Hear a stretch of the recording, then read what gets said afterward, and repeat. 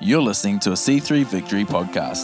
To find out more, visit us online at c3victory.org.au. Thank you, Priscilla. Been looking forward to preaching. I didn't almost make it because Priscilla almost knocked me out with the pulpit a bit earlier. It's all right. Sweet. Sweet as. Just as cool, Janet doing communion. She got to preach in her home church where she sang her first solo at age 5. Right at the same altar area, but just as she was doing communion, I got a text with a picture from our friend who leads C3 Mackay, and our son was doing communion for the first time at the exact time Janet was doing communion. So that's cool. That's very cool. Rang me early this morning, went through his message with me, and I was pretty proud of him, all the work that he did and everything. How you guys doing? Good morning, church. Good to be home. So glad to be home and to be here again. The last few months just feel like it's in the twilight zone. I was obviously up at North Queensland for Christmas. I'm out walking as I do, and it's mid-30s, humid as. And then all of a sudden, within a day, I'm on a plane. I head to the northern hemisphere, and I'm out walking, and it's snowing on me, and it's -4. But it was an interesting time. Janet got to nurse her mother into eternity, which was special, instead of in an institution. To be able to do that at home with one of your kids is a blessing. So thanks for praying for us. We certainly felt it and experienced the power of your prayer while we were there, and really appreciate it. But it is good to be home. This is home. I don't know if you picked up, Janet's really got her accent back. I was somewhere the other day, and somebody asked me, "Oh, so are you from Ireland?" I went, "Yeah." Ireland. We do have Irish blood, and my grandparents were the Baileys. So there you go. Hey, who's been loving the strong study in the book of James? You love it? Come on, need some meat at times. Anytime we could get to where there was Wi-Fi, because we didn't have it at the house, we'd go to Starbucks or something. I'll tell you about one of the experiences later. We're able to listen to some of the sermons once we're there and pick them up on Wi-Fi. That was great. They've been quite meaty and challenging at the same time. This book has muscle. I mean to tell you, you can't be faint-hearted and read James. Martin Luther wanted to rip it out of the Bible. He did. He called it the straw epistle. He hated it. Absolutely hated it. No, he did, because he got revelation on the grace of God and righteousness through faith, and he reads James and says, no, righteousness comes through works. And that's not what James is saying. Martin Luther just, how it is, you get transformed into something, and everything over there is horrible. Everything you used to think about over there is now, it's anathema, it's rubbish. But this is a meaty book, and you cannot be faint-hearted and read this book. I think a lot of Christians don't read it often. How many marks in your Bible in James do you have? Well, let's recap a couple of things. It was written by the half-brother of Jesus. Now, you can just imagine that. Growing up with your older brother telling you he's God. Hey, I'm the Messiah. I'm the one everybody's been longing for, praying for, waiting for, sent from heaven. They go, yeah, right. You're up yourself, aren't you? You know what an Aussie would say to him? It actually says in the book of John that not just James, but all of his brothers did not believe in him. As a matter of fact, at one stage, they tried to trick him to go to Jerusalem to get caught out. Imagine that. You little snot, you didn't smack him. If he wasn't perfect, he'd probably have beat him up at that moment. But here's the deal. Eventually, we don't know how it happened, but it must have been radical for James to get converted. Think about that. I mean, everything he saw about his brother was, you can imagine his friends. So your brother's Jesus. Yeah. He just turned water into wine. Yeah, I know. We got to go down and buy it. He just healed a blind man. Yeah, I know. I have to toss coins to him. And you can imagine and he gets radically born again and saved. So you can understand how dramatic his salvation was. He just couldn't handle half-hearted Christianity. because for him it was all or nothing. And you need to know that when you read this book. He's saying, hey, you don't treat my brother like that. He's God. I'd love to say that, but my brother's not anywhere like that. And he turned to him, and he's calling us to the same kind of commitment. Because he's writing to the infant Jewish church. And here's the deal. Some of them had decided, yeah, we think we could follow this guy called Jesus. And yet they rode the fence. And James and the book of Hebrews are very, very kin to each other. They are addressing these half-hearted people that say, I'm in when it's good, or when I get blessed, or when it suits me. But when there's a bit of pressure on at home, no, I'm not in. And James says, well, then just don't come in at all. And he calls them to a genuine faith that works. Like, if there are no works, he says it very clearly, there's no faith, period. Your faith shows that, your works show that you've got a faith. And his book is really, it's very direct, it's authoritative, and it's unique. Listen, let's put this up. Out of 54 imperatives, you know what an imperative is? An imperative is something you must do. It's a commandment. It's an action you have to take. No other book is like this. Out of 108 verses, there are 54 times James says, you've got to do this. You can't treat my brother like that. You've got to do this. And he calls for action in every other verse in his book. There's no kind of pandering around and going, oh, you guys are awesome. You guys are so sweet. Jesus loves you no matter what you do. He's going, bull. He does. It doesn't matter what you do. We're talking about the Son of God here. And he calls us for action. Let me read a little bit to you about this book out of a commentary. Just listen for a minute. It's not on the screen. Hey, give Andrew a hand. He's been dealing with some quirky, he's doing a good job. I mean, you know the scripture out of Hezekiah where 2 or 3 wires are bound together, there's a demon in the midst of them. Yeah, right, Todd? Okay. And Andrew's doing well casting the demon out for you. He's staying up. Okay. But this one's not on screen, so have a listen. James' style is both energetic and vivid, conveying profound concepts with crisp, well-chosen words. The sentences are short, simple, and direct. He used many metaphors and similes with a touch of poetic imagination. In fact, the book of James probably has more figures of speech, analogies, and imagery from nature than all of Paul's letters together. Exhortations, rhetorical questions, and illustrations from everyday life give spice to this little book. This is no airy-fairy book here. I mean, this is where the rubber hits the road. You don't have any works, don't have any faith. Period. There's no negotiating, there's no arguing, there's no New Age interpretation, there's no rainbow-colored interpretation to this scripture. Anyway, we'll stay off that. Let me keep reading. The purpose of this potent letter is to exhort the early believers to Christian maturity and holiness. The letter deals more with a practice of the Christian faith than with its precepts. He's not trying to build doctrines here. He's trying to tell us how to live.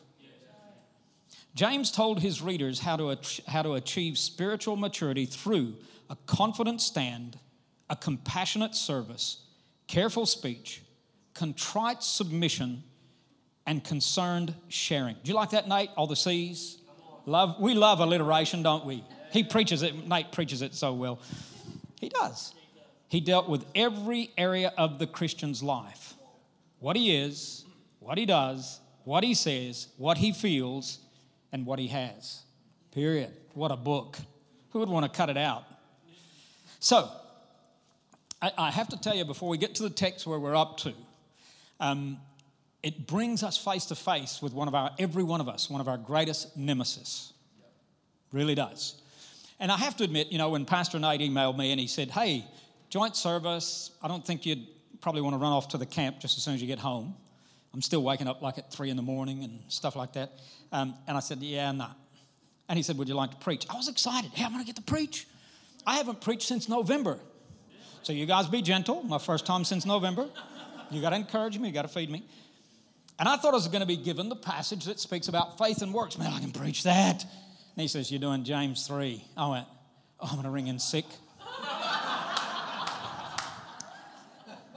And here's a reason. I feel the least qualified to speak about this issue. I have flaws in this area. I wrestle with this in my faith as much as, if not more than you do.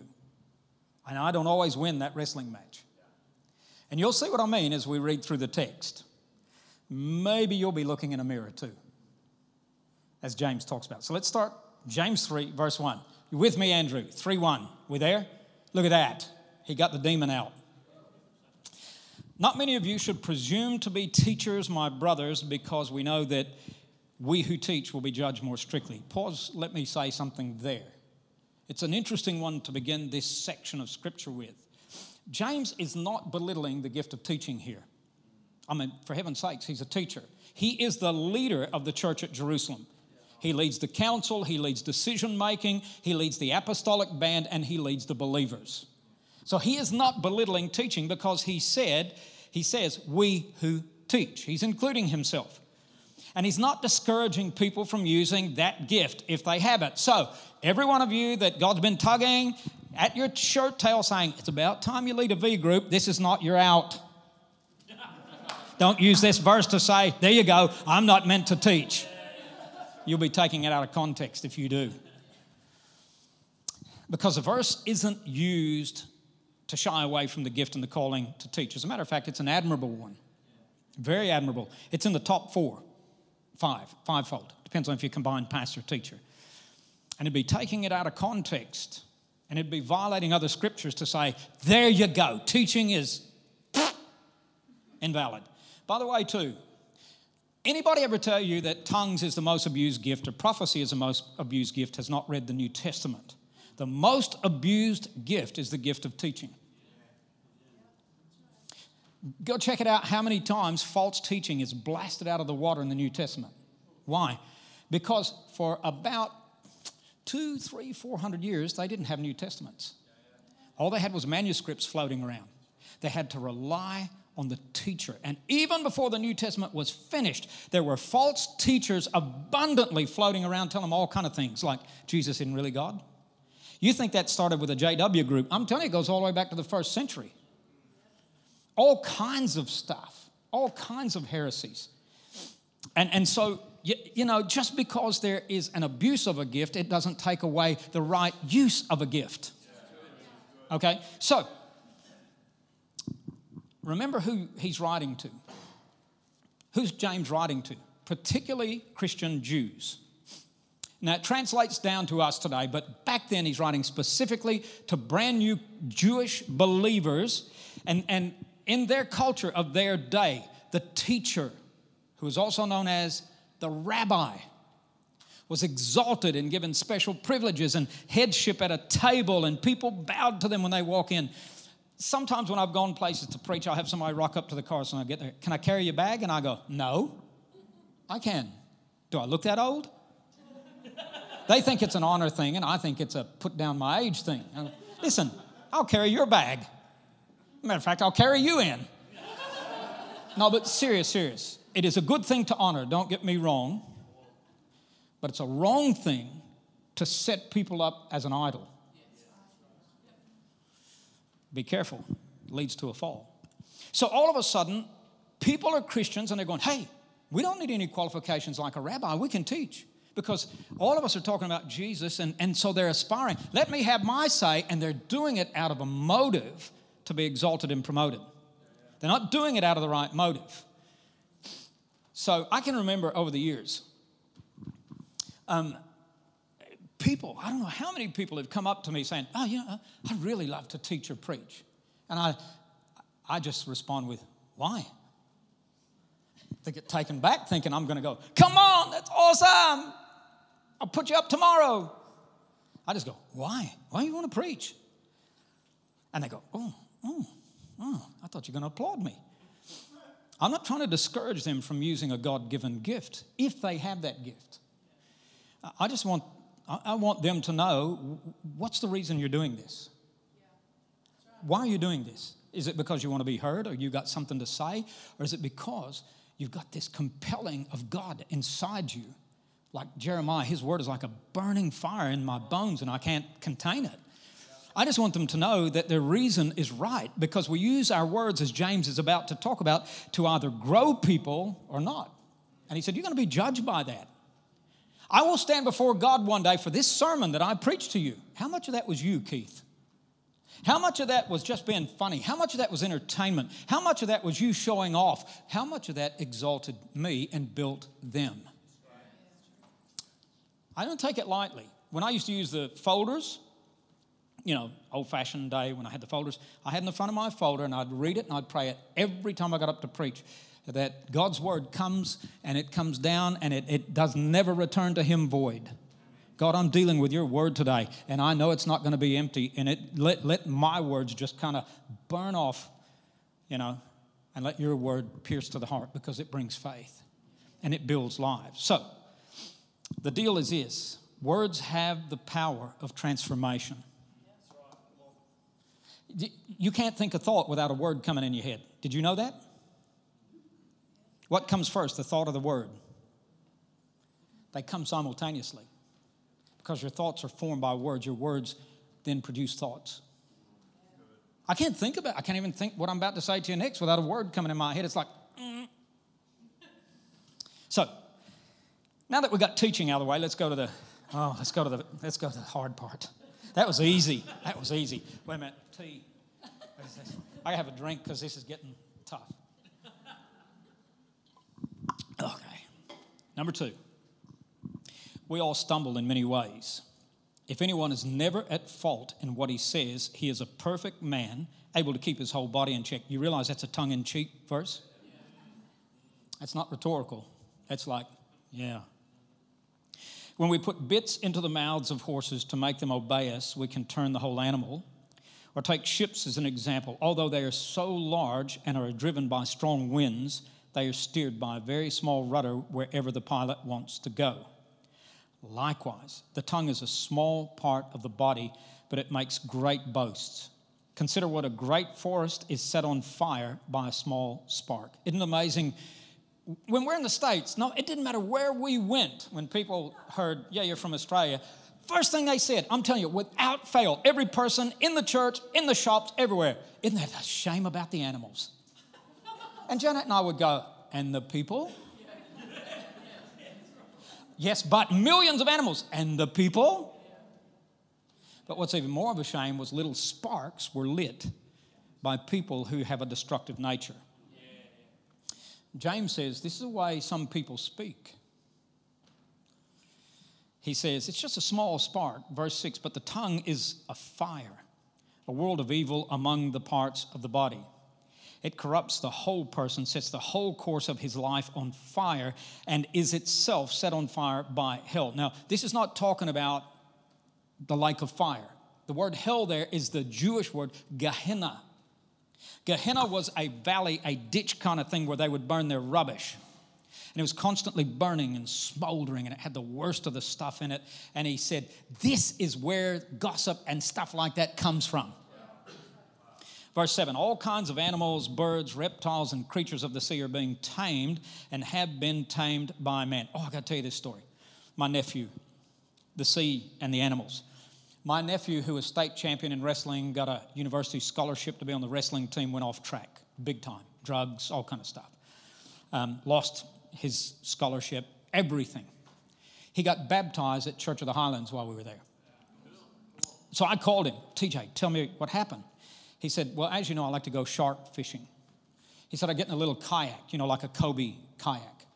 I paddle out about 1 kilometer, drop my line, go back to shore and fish for the tiger shark. He said, I went out at night. I didn't take any kind of light with me. I'm about 1 kilometer out. Dropped my line, and then all of a sudden something hit my canoe. Boom, he said, it threw me into the water. And he thought, oh no. So he tries to get back into the canoe, and he's on the top of the thing hit the canoe again. Boom, put a hole in it and sunk it. He's 1 kilometer offshore, no light, no telephone, no nothing. Now, he's still pretty strong. He's a state champion wrestler. He starts trying to swim to shore. You need to understand that about 2 or 3 years ago, he took a girl out canoeing in a lake, and this girl couldn't swim, and they didn't have life vests on. She fell out and drowned and died. So hence he turns to drugs, all kind of things. His life is screwed up big time. So TJ says to me, Uncle Keith, I got about 200 yards away from shore, and my legs and my arms were jelly. And he said, the thought that went through my head was, this is God punishing me for killing that girl. But God, if you were real, somehow save me. He said, I don't know what happened. I don't know how it happened, but it was like some force under the water picked me up and took me to 100 yards from the shore. And he said, I got 100 yards away from the shore and I could see the shore. And he said, I'm still jelly and I'm going down. Just as the water's about to reach my mouth, I literally heard a voice in my ear say, TJ, stand up. And he said, all of a sudden my toes are touching the ground. And I walked in, fell to my knees, gave my life to Christ. Amazing, isn't it? That's incredible. So, he didn't tame the beast of the sea, but he got tamed in the sea. Verse 8, but no man can tame the tongue. It's a restless evil full of deadly poison. With the tongue we praise our Lord and Father, and with it we curse men who have been made in God's likeness. Out of the same mouth come praise and cursing. Have you ever been standing there worshiping and all of a sudden one of those thoughts come through your head like you'd like to say to somebody? Where'd that come from? Out of the same mouth. Can both fresh water and salt water flow from the same spring?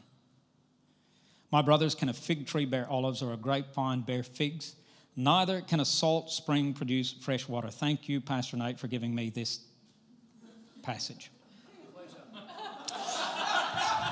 I think you only came back today because you want to see me blunder my way through this. I'm with Martin Luther. Let's tear it out of the Bible. Yeah. You read that and you go, right. You got one of two choices. You close the Bible and go, impossible. Or you work your way through it and say, there's a way.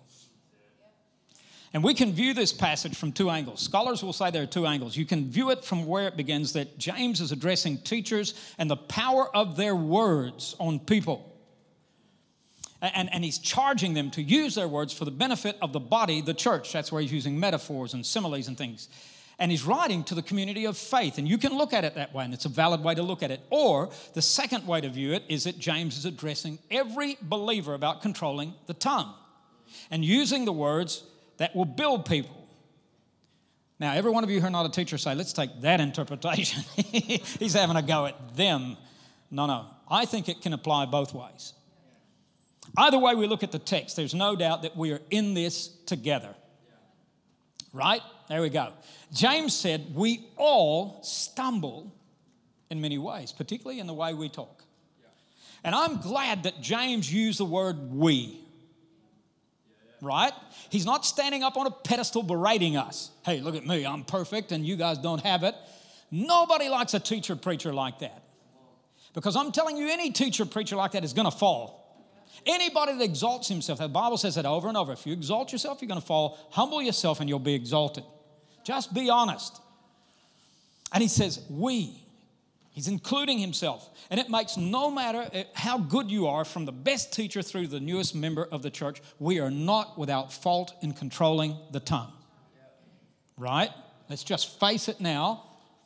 And you know, the best thing to do with an enemy is to face that enemy, not cower from it. The New Century Version says it this way. Go ahead and put it up. We all make many mistakes. If people never said anything wrong, they'd be perfect and able to control their entire selves. But the truth is, none of us are. And we don't control our entire selves. And that's what this book is about, learning how to grow in such a way that you can. Because each and every one of us has this small member in our lives that can dominate our world and the world around us. It's called the tongue. And it gets misused, doesn't it? So he gives 3 illustrations. The bit in the horse's mouth. You know what that represents? A very little thing taking a larger thing under its control. You ever ridden a horse? I think I'd rather ride my motorcycle. I got more control. When the horse decides it's going to do something, it's going to do something. But that little bitty bit you put between his teeth can determine where he goes. And that thing weighs more than 10 of you, yet you can control it. That little tongue can control bigger things around you. It can control whole workplaces. Right? Right? You can create a toxic atmosphere at work just with that little thing. It's true. And then he talks about the rudder of a ship.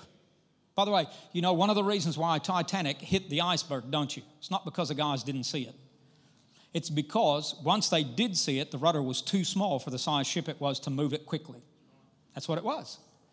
And yet James is saying, even though the rudder can move a ship, it determines a course or a destination of this mighty big thing. Your tongue will determine where you go. Your tongue will determine where others go. That's tough, isn't it? And then he's got the little spark. And you know what it talks about here? How quick it moves and how much it destroys. You know how quick a whisper can move?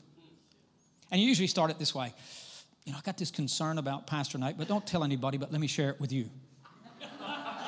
That's not a prayer concern.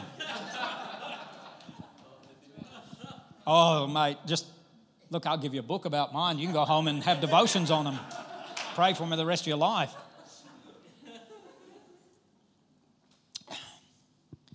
You know what each of these have in common? They're much, much smaller than the thing they affect. You got no idea how much your tongue can affect things powerfully. And you know what? It's true in the church, using words to teach, to preach, to prophesy can be used to move the church in a direction, good or bad. 1 John is about that. It's addressing a thing called Gnosticism. Whole book is addressing this kind of teaching that's taking people away from the true Jesus. And it's just as true in our lives. Our words, as small as they might seem, no matter how we disguise them, can be hugely effective in relationships, at home, wherever. Lives can either be ruined or set on a good course. Right? So, let's go to the second thing. James makes it clear in this passage that the small has huge effect. Likewise, the tongue is a small part of the body, but it makes great boasts. In other words, man, the things that it achieves is out of this world. And I'm sure each of us have had times where someone's word gave us confidence or hope or assurance, courage to keep going, but we have also felt the sharp end of a dangerous tongue lashing that crushed us. I remember we first moved here, our son was struggling in school. Over at Whyalla, we had him in a public school, and the principal just kept telling us, look, one day it'll just click. He'll get it. It'll just click. The click never happened. Took him to this Butte specialist with all of his degrees in Sydney. So they did the analysis. Jono was now about 13 when this happened. We had to go back for a consultation with his doctor. I won't say what nationality he was, but he was an Australian. And he sat there with us and Jono in the room, and he berated me and Janet for letting it go for so long, and you let this boy go through this for so long, and now it's too late, and he will never come through this. And Jono's just, I can see him shrinking, as this professional is telling him he will never learn. He will never grow. He will never achieve anything significant because you waited too long. And so for years of his life, he'd just shrug his shoulders and go, oh yeah, whatever. I can't do it. Doctor said I can't do it. The power of words. Interesting, when he rang me this morning, he goes, oh, Dad. And he did all this research around the cross and everything Jesus went through.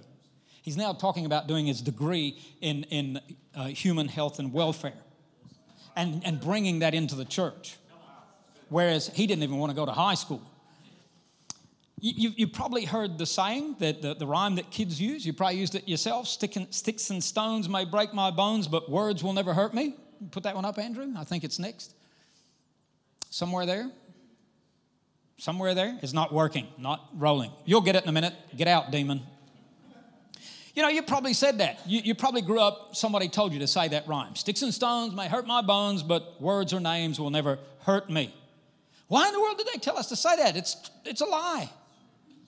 They told us that because they know the power of words from a coach, a peer, a teacher, a doctor, a pastor, a parent. They know the power of words. And the rhyme didn't really help at all. No matter how many times you recite, sticks and stones, sticks and stones, sticks and stones. You just cut to the quick. because somebody significant that's supposed to build you has berated you and torn you down. Right? Coach, whatever. And the truth is that our words hold power. And throughout the Bible, God's word makes this clear. Word is powerful. Even when John was talking about the coming of God to earth, he described him as the Word. And the Word became flesh. Right at the beginning of the Bible, within 3 verses, and God said, and there was. I mean, it's all the way through the Bible. The deal is this: there was creative power in the spoken word, and there is saving power in the living word. Like this, the Bible says that there is the power of life and death in the tongue. Wow. But it's interesting too, even in the Old Testament, Leviticus tells us to choose life, which means choose life-giving speaking. You can apply that. And then there's the power to be creative or destructive. In Proverbs chapter 10, verse 11, it says, the mouth of the righteous is a fountain of life. Understand, in the Middle East, water is a very valuable commodity. I remember when we were going into Iraq, we stopped, this is way back when the war happened, we stopped at a roadside to get petrol and water and whatnot. We paid more for a liter of water than we did for a liter of petrol. Literally. Water is valuable. The mouth of the righteous is it's life. But the mouth of the wicked conceals violence. Also, the tongue has the power to guide or misdirect. I love what it says in the Message, James 3:1. It's good. That one came up. The demon's gone. Hallelujah. The power to guide or direct. Don't be in a rush to be a teacher, my friends. He goes on and says, because it's a highly responsible work. And they're held to the strictest of standards. Why? The power of words. And this is one of the imperatives that James uses. And in essence, he's telling us that something crucial in a commanding way. We're going to be held accountable for the words that we use to direct the body, build the body, shift the body, change the body. And many people have used the word to damage the body. I mean, who remembers back in Waco, Texas, David Koresh? Anybody still remember that? A few of you? This was a nutcase. And these nutcases are usually very intelligent. And they know how to use words. This David Koresh had a compound in Waco, and it was one of these Christian communities. Be aware of Christian communities. They're often weird. He had this Christian community, and it went really vile and weird. So much so, he was, apart from all the bad stuff he was doing, he was saying that he was the Messiah. And in the end, American authorities stormed the compound, but he convinced everybody in the compound, hundreds of people, to commit suicide on the spot, that he would raise them up. Who remembers Jim Jones in Guyana? 900 plus people drank cyanide because he told them he would raise them up, that he could do that. He had the power of God. At one stage, he was a healing evangelist in America. And he convinced 1,000 people to leave America, leave their possessions, set up in Guyana, South America, and live in this commune. And when the authorities came to rescue people, he convinced them. Bodies were stacked 3 high. Everything from children to grandparents. Because of the power of his words. Words are powerful. But we've also seen and experienced the power of positive teaching in the body of Christ. Haven't we? Prophetic, preaching, teaching, whatever. I'm sure right now you could come up and grab the microphone and give an example where you have been personally, profoundly affected by somebody speaking into your life with words. Just shifted you on course, which is like the rudder of a ship. I was in Argentina in 1994 at the invitation of Ed Silvoso. We went to northern Argentina, this remote city. Did you guys go to Resistencia? You didn't go up north. Okay. So anyway, on the Sunday morning, cut it short, on the Sunday morning, the pastor of the church we're at said, look, we've decided to close down the service. We want you guys to pray for our kids that they catch this revival virus to take it to the world. Nobody knew but Janet. I went to Argentina with some questions about future ministry and direction. You know, you're at a watershed moment. Which way is it going to go? Am I going to do this? Am I not going to do this? Am I going that way or that way? Nobody knew but Janet. When he said, we want you to pray for our kids, I kind of shrunk back in the crowd and thought, I need people praying for me. This is ridiculous. I need to hear from God. Anyway, couldn't help it. Each one of us were around the building, had an interpreter. The kids just lined up in mass. So I started praying for them, as you do. Interpreter says to me, a little 13-year-old girl walks up, her head's down, all bashful and shy. Interpreter says to me, this little girl would like to pray for you in your ministry. So in typical patronizing adult fashion, I went, oh, that'd be nice. So she says to the little girl in Spanish, go ahead. Little girl slowly looks up into my eyes, one hand on one shoulder, the other hand on the other shoulder, and I went, oh. And she started prophesying, this little 13-year-old girl. She answered every question in Spanish that I'd been asking God in English. I knew which way the water was going to go. Then she bowed her head, took her eyes out off of mine, and slipped through the crowd and didn't want to be seen. The power of words. I'll not forget that. So let me start rounding this up. You know, you could read this text and think, there's no way I can live or practice right speaking. It's just not possible. So why even try?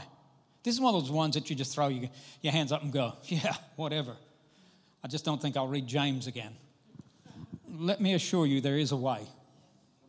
And James uses another one of his imperatives. This is an imperative, and I'm going to encroach on whoever's preaching next week. Because there is no division between verse 12 and 13. There is a way, and there's verse 13. Read this in the context of words. If you are wise and understand God's words, you could put in parentheses there, in what you say. Prove it by living and saying in a way that is honorable. Prove it. Don't just say you're a Christian. Prove it. Prove it by how you talk, what you say, who you talk to, and are they built up as a result of being with you? Prove it. There is a way. And let me tell you, willpower is not the way. You can't just kind of grit your teeth and go, I'm not going to say anything negative today to anybody about anything. You probably then need to go hoarse and not able to speak at all. Because the issue is this, here's the solution. First and foremost, it comes from the heart. That's where it starts. I mean, Proverbs says it very, very clear. Above all else, guard your heart.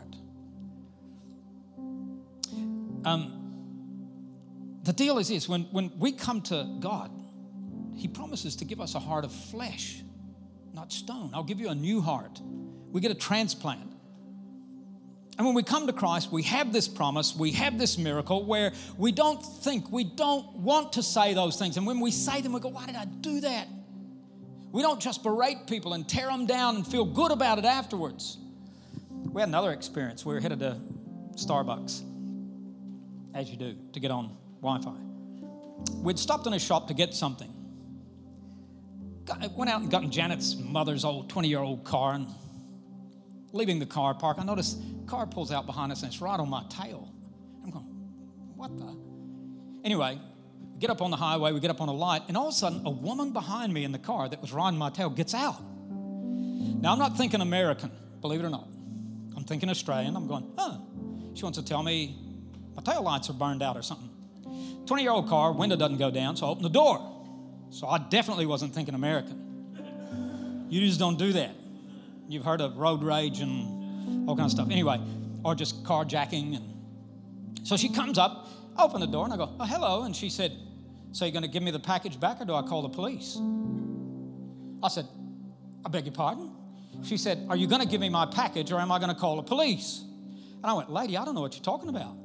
I don't have a clue. She said, you took my package out of my car. I want it now or I'm going to call the police. And I said, go for your life. Shut the door and drove on to Starbucks. She tailed us all the way to Starbucks. We get to Starbucks. We get out of the car. And Janet says to her, listen, would you like to come check our car? You just don't do that in America either. Would you like to come check our car? And she went, no, I'm calling the police. I said, go ahead. We go in Starbucks, order our coffee, get online. 10, 15 minutes later, 3 cop cars rock up. They've all got body armor, and they got tasers, and they got automatic weapons. And I'm going, flipping heck. So I said, Janet, stay here. I'll go out. I'm not guilty. I didn't take anything. I'll go outside. So I walked out, looked at the police officer. Hello. And he said, and he looked at the woman and said, can you be absolutely sure this is the man that took your package? And she went, no. At that moment, my tongue wanted to steer a ship. Anyway, the cop looks at me and he goes, would you mind popping the trunk? I said, yeah, no worries. Popped the boot, opened the doors and said, we told her she could search the car. We don't know what she's talking about. And all she said was this. I went into the shop only for 3 minutes, left the package in my car, and when I came out, it was gone. And because he was the one leaving the car park, I thought it was him. So she chases us all the way down the road, not realizing I could have been an idiot and killed her on the spot. I could have been my brother-in-law and opened the door and broke her nose. My brother-in-law said, oh, she ought to be glad it was you and not me. No, serious, but here's the point. Without even thinking about it, willpower, or gritting my teeth and going, you stupid. And I just went, you know what? I'm so sorry you lost your package. I don't know where that came from. I really don't. But I felt for her at that moment, you know. Even though it didn't cause me any trouble. I mean, Janet was panicking. She's ringing her brother, and her nephew is with the sheriff department. And, get Brian down here straight away. We don't want to get arrested. And, you know. She thought as we were exiting at the airport, we'd have these things on our passports. Criminal! As a matter of fact, when we got to Australia, they wouldn't let Janet through the gate. You know, the automatic thing? She took the package, right? No. But you know what? Without even thinking about it, because our relatives are going, that woman ought to be glad it was you and not us because we would have, and they would. But when you get a new heart, you don't want to. I mean, you might slip up and do that at times, but something inside your heart goes, oh, that's sick. That's not right. Even when they do you wrong, you go, that's not right. And we need to make a choice to keep our heart in check. Let me read a scripture for you as we start to close out of Proverbs 4. This is amazing from Solomon, verse 20. Good, Andrew, we got it. Awesome. My son, pay attention to what I say. Now, that's powerful in itself, isn't it? Listen closely to my words. Do not let them out of your sight. Keep them within your heart, for they are life to those who find them and health to a man's whole body. Above else, guard your heart, for it is the wellspring of life. Put away, now watch how he connects the heart to the mouth. Put away perversity from your mouth. Keep corrupt talk far from your lips. It comes from the heart. But it doesn't just come from the heart, it comes from the spirit. Because the truth is, I think I didn't tell that woman off because I've got somebody else living in me who said, you're not like that. You got a new heart. And the issue is this, in Galatians 5:22 it says, and I find this an amazing thing. The fruit of the Spirit is not spirit control, but self-control. The Spirit gives you and me the ability to control ourselves. Awesome. It comes from the Spirit. So this is about surrender. Who am I going to let have control? I think Pastor Nate said that earlier. You're going to make a choice. And then lastly, it comes from the mind. Your mind is not disengaged. James 3 verse 9 in the message says, with our tongues we curse the very men and women he made, watch this, in his image. Do you know what that? You know what dawned on me with that? Hang on a minute. The people I'm talking to like this are like God. They are his offspring. They might not be in his family yet, but they're still his offspring. They might be wayward children, but they're still his offspring. They are made like him. Would you talk to him like that? Get it into your head. Regardless of what state they are in, they need the respect and the honor and the love that you would show to God. They're his offspring. It says it in Acts 17. We're his offspring. And so with my head, I go, hang on. Am I going to give them the dignity I would give to God? No matter what state they are in? And this talks about change. It's not just choice, but it's change. Because you know what? The word repentance literally means change of mind. If my mind changes, my mouth changes. Because I got a new heart and I've got a spirit living inside me who gives me the ability to have self-control. Can we stand to our feet? So endeth the tough sermon. But now cometh the challenge to living. Close your eyes. I want you to do something. If you're like me, when you hear and read a passage like that, a situation will come to mind where you probably said the wrong thing to somebody and you hurt them with your words. When I do that, my first action is to justify it. Well, they did this and they were wrong. And then the Spirit says, stop it. Just stop it. Didn't God say in His Word, you do to people what you want them to do to you? I want you to think of somebody right now, eyes closed. I want you to let the Holy Spirit show you someone right now that you might have crushed with your words. One of your children, your parents, a teacher, a work colleague, somebody in church. Let the Holy Spirit shift your thinking right now to see them in the image of our God and Father. Tell the Lord, God, I'm sorry. You wouldn't treat your children like that. Why should I?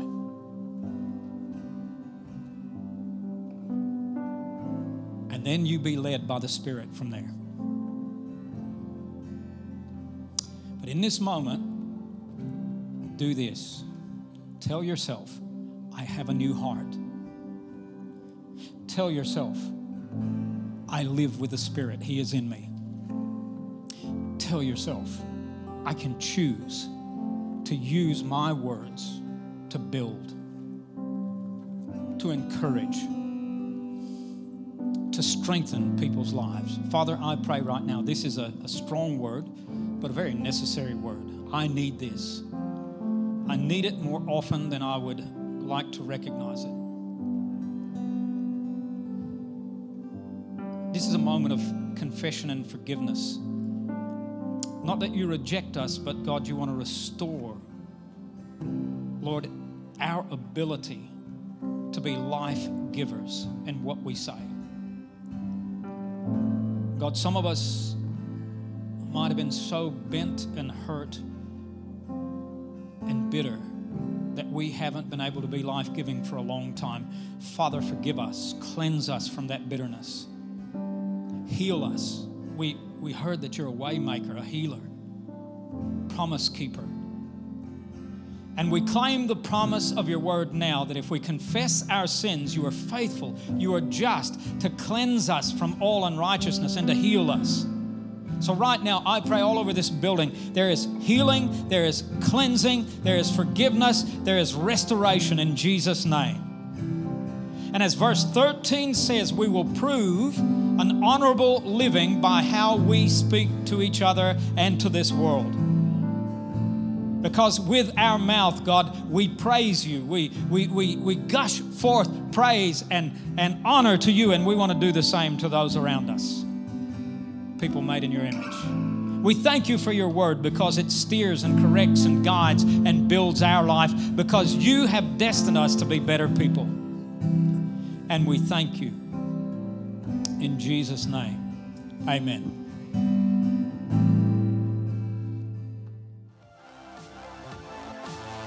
Thanks for joining us for the C3 Victory podcast. We would love to see you at one of our services. To find out more, visit us online at c3victory.org.au or check us out on Facebook or Instagram.